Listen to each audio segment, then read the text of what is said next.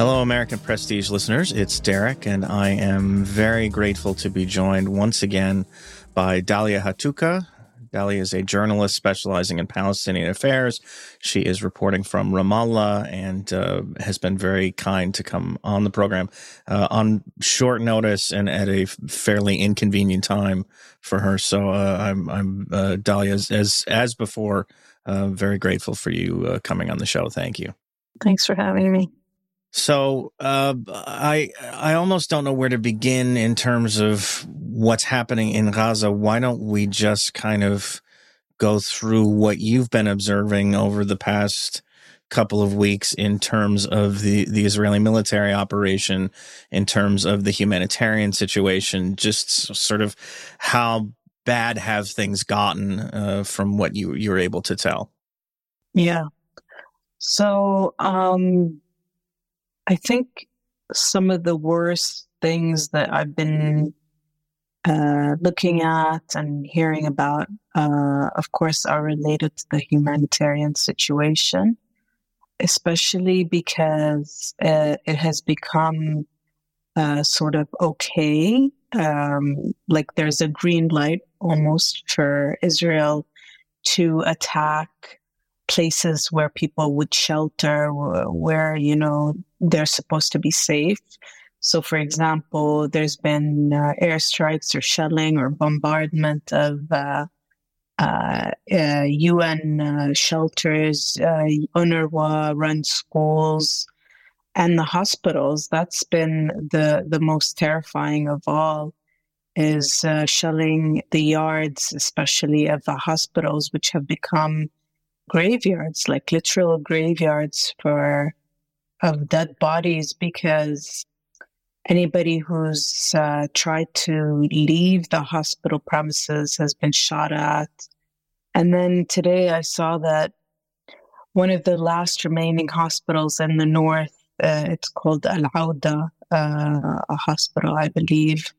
I think the Israelis have taken over, according to MSF, or Doctors Without Borders. So it's a very dangerous situation. We've already seen how, there was this awful incident where medics and doctors were forced to evacuate from a hospital, and babies in incubators were left behind, and they died. And honestly, it's all just very, very grim and very sad. And that's as far as the humanitarian situation. The other thing, that I've been hearing is that Israel today has shown some willingness to basically possibly have a humanitarian ceasefire so that the hostages can be released. But at the same time, Hamas is saying, we need to have an actual ceasefire first before we do anything else. So I've been seeing reports that senior Hamas political leader Ismail Haniyeh is set to visit Egypt tomorrow, I believe, for talks on the ceasefire and a prisoner exchange with Israel. So there are, some things happening on the ground in that realm, and I'm sure a lot of people are, especially families of hostages and families of Palestinian prisoners and detainees. And also, everybody in Gaza who's under constant bombardment. I'm sure everybody is keeping an eye on that. So I want to ask, as you mentioned some of the things that have been happening at the hospitals. There was one incident at Kamal Adwan that I haven't seen confirmed, but I've seen a lot of video and images of what was reported is the IDF just going with bulldozers and crushing people essentially who are camped out in the courtyard of this hospital. And I feel like there's this tension between focusing on each individual atrocity and trying to keep an eye on the bigger picture in terms of just how devastating things are in Gaza. And I feel like those are sometimes in tension. But that incident struck me as just particularly heinous. Can you talk about what you've seen with regard to that particular event? I mean, my understanding based on what I've seen other people report, obviously, because I can't go there, is that, Israeli forces are accused of using bulldozers to crush their way into the hospital. And because, there's many people who are IDPs, like displaced people who have taken shelter there, there are reports that many have been, buried alive. And I know that the Palestinian Authority Health Minister, Dr. May El-Kaili, has called for an urgent investigation into the incident, because, like you said, it's devastating. And sometimes I can't wrap my mind around some of the reports that are coming out of Gaza. So my understanding as well is that, doctors and other witnesses said that Israeli forces bulldozed the tents that were housing the displaced Palestinians near the hospital and crushed some of them to death. The witnesses believe that the civilians were deliberately targeted. There were several videos shared on social media that also appear to show people crushed under the rubble in front of the Kamal Adwan hospital. So, yeah, like I said, the health minister, this is the health minister in the West Bank, in Ramallah, has been calling on the international community to investigate what happened at the hospital.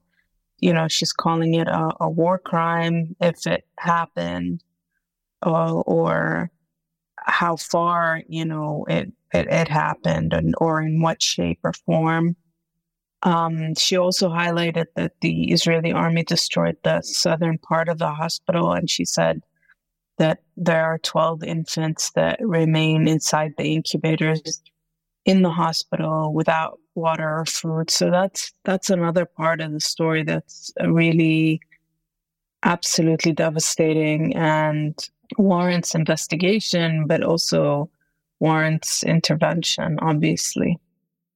I also wanted to get your impression, I guess, of the incident last week. I think it was on Friday, maybe, where the IDF killed 3 hostages who had either escaped or been, left alone, and were.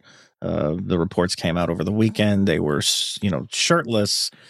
They were waving a white flag. They had made SOS signs and or banners and kind of hung them around where they were located. And the IDF killed them anyway because of the potential threat, I suppose. What strikes me, on top of the tragedy that incident is in and of itself, is what it says about the rules of engagement that the IDF is operating under. And had these been 3 Palestinian civilians instead of 3 hostages, I'm not sure we would have even heard about it, let alone, have it receive as much attention as it did. What was your sort of thinking as you saw that story unfold? Honestly, it made me really sad. The fact that these guys had survived almost 60 days or however long it's been, only to be gunned down by their own is a tragedy, but also it says a lot about the rules of engagement of the Israeli army. I thought it was interesting that the media, like mainstream media, a lot of it had been saying, these hostages were mistakenly killed. But I don't think the right thought or the right statement is the mistakenly killed. They were killed because the soldiers thought that they were Palestinian,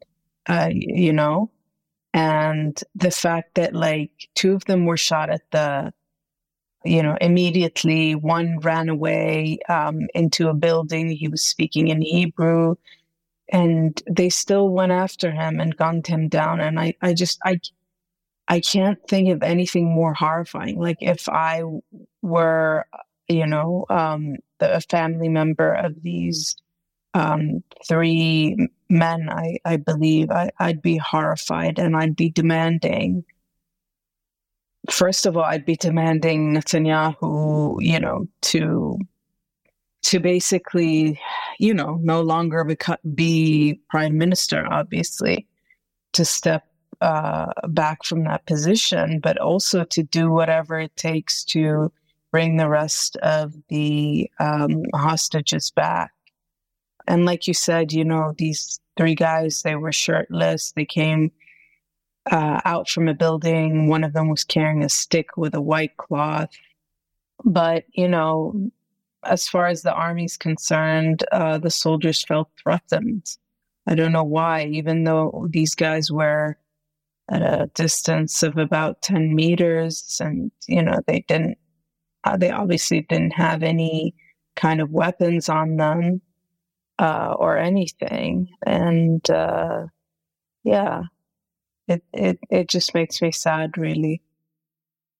There's something else I wanted to ask you about, and it's another one of these issues that's horrifying if you think about it in isolation, but it feels like paying much attention to it distracts from maybe bigger issues or, even more serious issues. But it's the systematic, it seems to me, destruction of Gaza's history. And I'm talking about churches, mosques, government buildings with records that probably go back decades. What's your impression of what the IDF is doing? Is it intentional? Is it a deliberate attempt to destroy the history of this place, or is it a side effect? What do you make of it?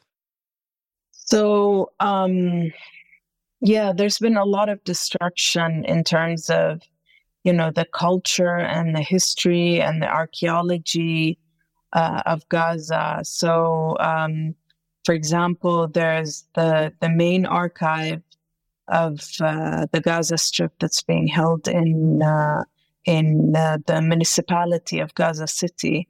So unfortunately, that's been destroyed. Today, actually, Forensic Architecture, which is, I think you've heard of it, it's a research group. I believe it's based in the UK. It was saying that it had a report that said that, a very important archaeological site in Gaza has mostly been destroyed in the Israeli invasion. The site is near a refugee camp, and it consists of several excavations, which suggest extensive remains throughout the area.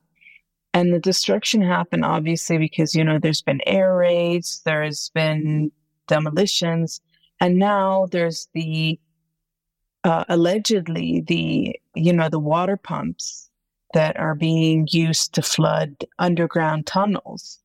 And the group links Israel's destruction of Palestinian cultural heritage to also environmental damage that's being caused by pumping seawater. And they believe it's evidence of of intent, that there is intent behind the Israeli army to basically destroy whatever they can. Now, the Israelis themselves have, I don't know if they've actually said that they've been using seawater to pump into the tunnels. I know that U.S. officials have confirmed to some media outlets that Israel has begun to implement this so-called flooding strategy. And I saw something that said that there's a, analysis of ground footage and satellite images that geolocated and confirmed the presence of water pump infrastructure that was installed since the start of Israel's ground invasion of Gaza. the thing is the seawater is not just going to destroy historical and cultural heritage. It's, honestly, that this is something that could render the Gaza Strip uninhabitable because even before this, Gaza was barely making it. And this alarming move, which I heard that the Palestinian Water Authority and like other environmental experts were cautioning against, because they believe that it poses a threat to Gaza's only functioning aquifer, which is already on the brink of collapse. And if implemented, this kind of step would inflict irreversible environmental damage. They call it a lasting impact for generations to come, and worsening the already horrible situation in Gaza. Literally salting the earth. I mean, that's what this is. Yeah. I know you're in Ramallah in the West Bank, and the situation. Maybe we could talk a bit about the situation in the West Bank, which has continued to worsen. We've seen more and more intense Israeli raids into cities, into refugee camps, deadlier, greater use, it seems to me, of drone strikes, which is something that the IDF only did sparingly in the West Bank prior to the last few weeks. Can you talk about the situation there and how it's changed over the past couple of weeks? Yeah, I mean, I see some changes that are reminiscent of the days of the Second Intifada, particularly the 2002 invasion of the West Bank. So as journalists, we're seeing an increase in the intensity and the number of settler attacks, an increase in the number of checkpoints, the humiliation of Palestinians at said checkpoints and things like that. If we look at the numbers, since October 7th, almost 300 Palestinians, 75 of them are children, have been killed by Israeli forces. And while the numbers seem low, it's still, very scary to know that 8 people, including one child, have been killed by Israeli settlers, especially because the settlers have been getting more ammunition and more weaponry as part of a plan that's spearheaded by the minister of, I'm blanking, the minister of Itamar Ben Gvir, whatever. The national security minister. Yes, yeah. Thank you.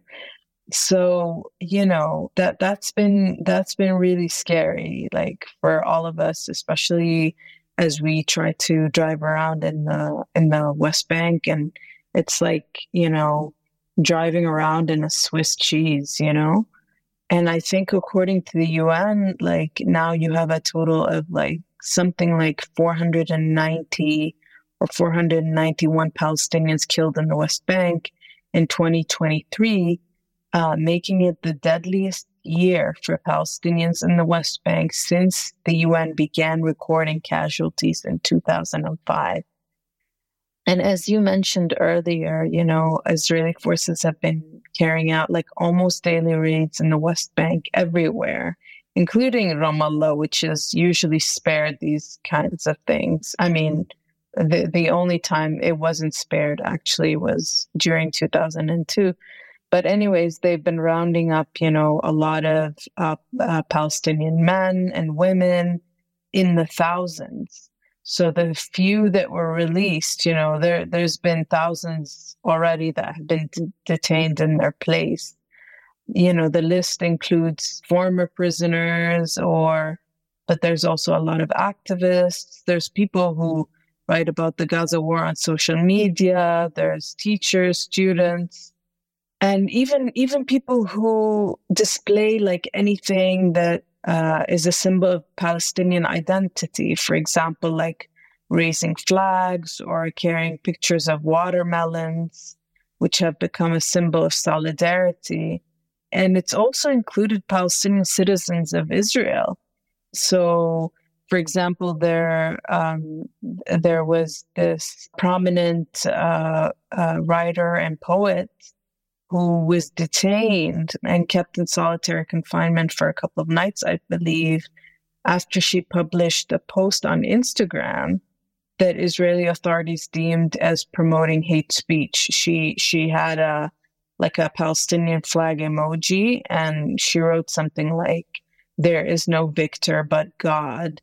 And so that meant that she went to jail for a while, and then when she was released, right now, actually, she's being hounded by people, by a lot of Israelis who just stand outside her home and yell things, and so it's grim, like all around, from the West Bank to Israel proper, and then there's also like in East Jerusalem, where Israeli authorities have been closing the doors to the Al-Aqsa Mosque for a while now. It's been only allowing people who are like really old, like, I don't know, more than 70 or 60 years old. I'm talking about the super elderly to enter the compound. And that's obviously also leaving a bitter taste in people's mouths. And it's not helping the situation, obviously. So that's kind of like a roundup of what's going on in the West Bank, including East Jerusalem and a little bit in Israel as well. One of the dynamics that's emerged, I think, since the end of the ceasefire that was in place for about a week last month, has been, at least in Western media, this narrative that the Biden administration is starting to get irritated with the Israeli government, that there's a gap opening up in terms of the conduct of the war, in terms of protection of civilians, in terms of plans for after the war, and that somehow, Joe Biden is increasingly irritated. He keeps sending senior officials over to Israel to press the message of, doing more to protect civilians, to allow more humanitarian aid in. What do you make of this? It strikes me as kind of a pantomime, especially when these people, Jake Sullivan, Lloyd Austin, they go over and the message is always, we, insist that Israel do more to protect civilians, but we're not going to stop sending weapons no matter what. We're not going to give up. We're not going to stop vetoing UN resolutions no matter what. Just, please, could you do something about this? And it's strikes me as intended more for an audience in the U.S. maybe than to actually achieve anything. But I'm curious your impressions. Yeah, it's quite laughable, really, because I mean, what Biden's doing is akin to a slap on the wrist, just going around and being like, "Oh, please, Netanyahu, can you please do this or that?" I mean, this is the president of the United States, like, almost pleading with, Netanyahu to end a war. Or, I mean, he hasn't even asked him to do that, but I mean, we're like 20,000 people dead, that like we're 20,000 people in. And the criticism of Netanyahu by the Biden administration and how Netanyahu has been handling the war, it's almost like it's very slow and it's not enough whatsoever, because Biden, unfortunately, has acted as a shield for Israel against international condemnation and calls for a ceasefire. Yes, there is a growing disconnect between Netanyahu and Biden and the concerns about people being killed. And among the key points of public disagreement is, obviously the intensity of Israel's military campaign in southern Gaza, and then also the potential role of the PA or the Palestinian Authority in governing post-war Gaza. I mean, we know for a fact that, like, American presidents, apart from maybe, I don't know, I'm trying to think, Jimmy Carter, don't like to fight openly with Israeli prime ministers. So like you said, we've had National Security Advisor Jake Sullivan. We've had Lloyd Austin, the Defense Secretary. We've had the chairman of the Joint Chiefs of Staff. They've all visited Israel in recent days and encouraged Israel to transition to what I would call a lower intensity phase of the war. But I mean, is that going to do anything at the moment? What's that going to do, for children who have lost their entire families, or people who have lost limbs? Or, I mean, the horror is so intense that whatever the Biden administration is doing is simply not enough. And the fact that they vetoed the UN Security Council resolution on a ceasefire that would also ensure that the hostages would be released is astounding, is sad, is so many things, that are hard to describe. Of course, U.S. officials have kind of played down this gap with Netanyahu and, promising to let Israel fight to the end. But yeah, we've seen a little bit here and there, Biden criticizing the bombardment as indiscriminate, which is, it's a stunning admission because of how his aides have withheld public judgment on whether Israel has violated international humanitarian law on the conduct of war, which obviously it has. And I think there was something that happened. I could be wrong, but there was something during a Hanukkah reception where Biden recalled the message that he wrote to Netanyahu, where he tells him, I love you, but I don't agree about a damn thing you have to say. And, it's the same thing today. I mean, that's all great.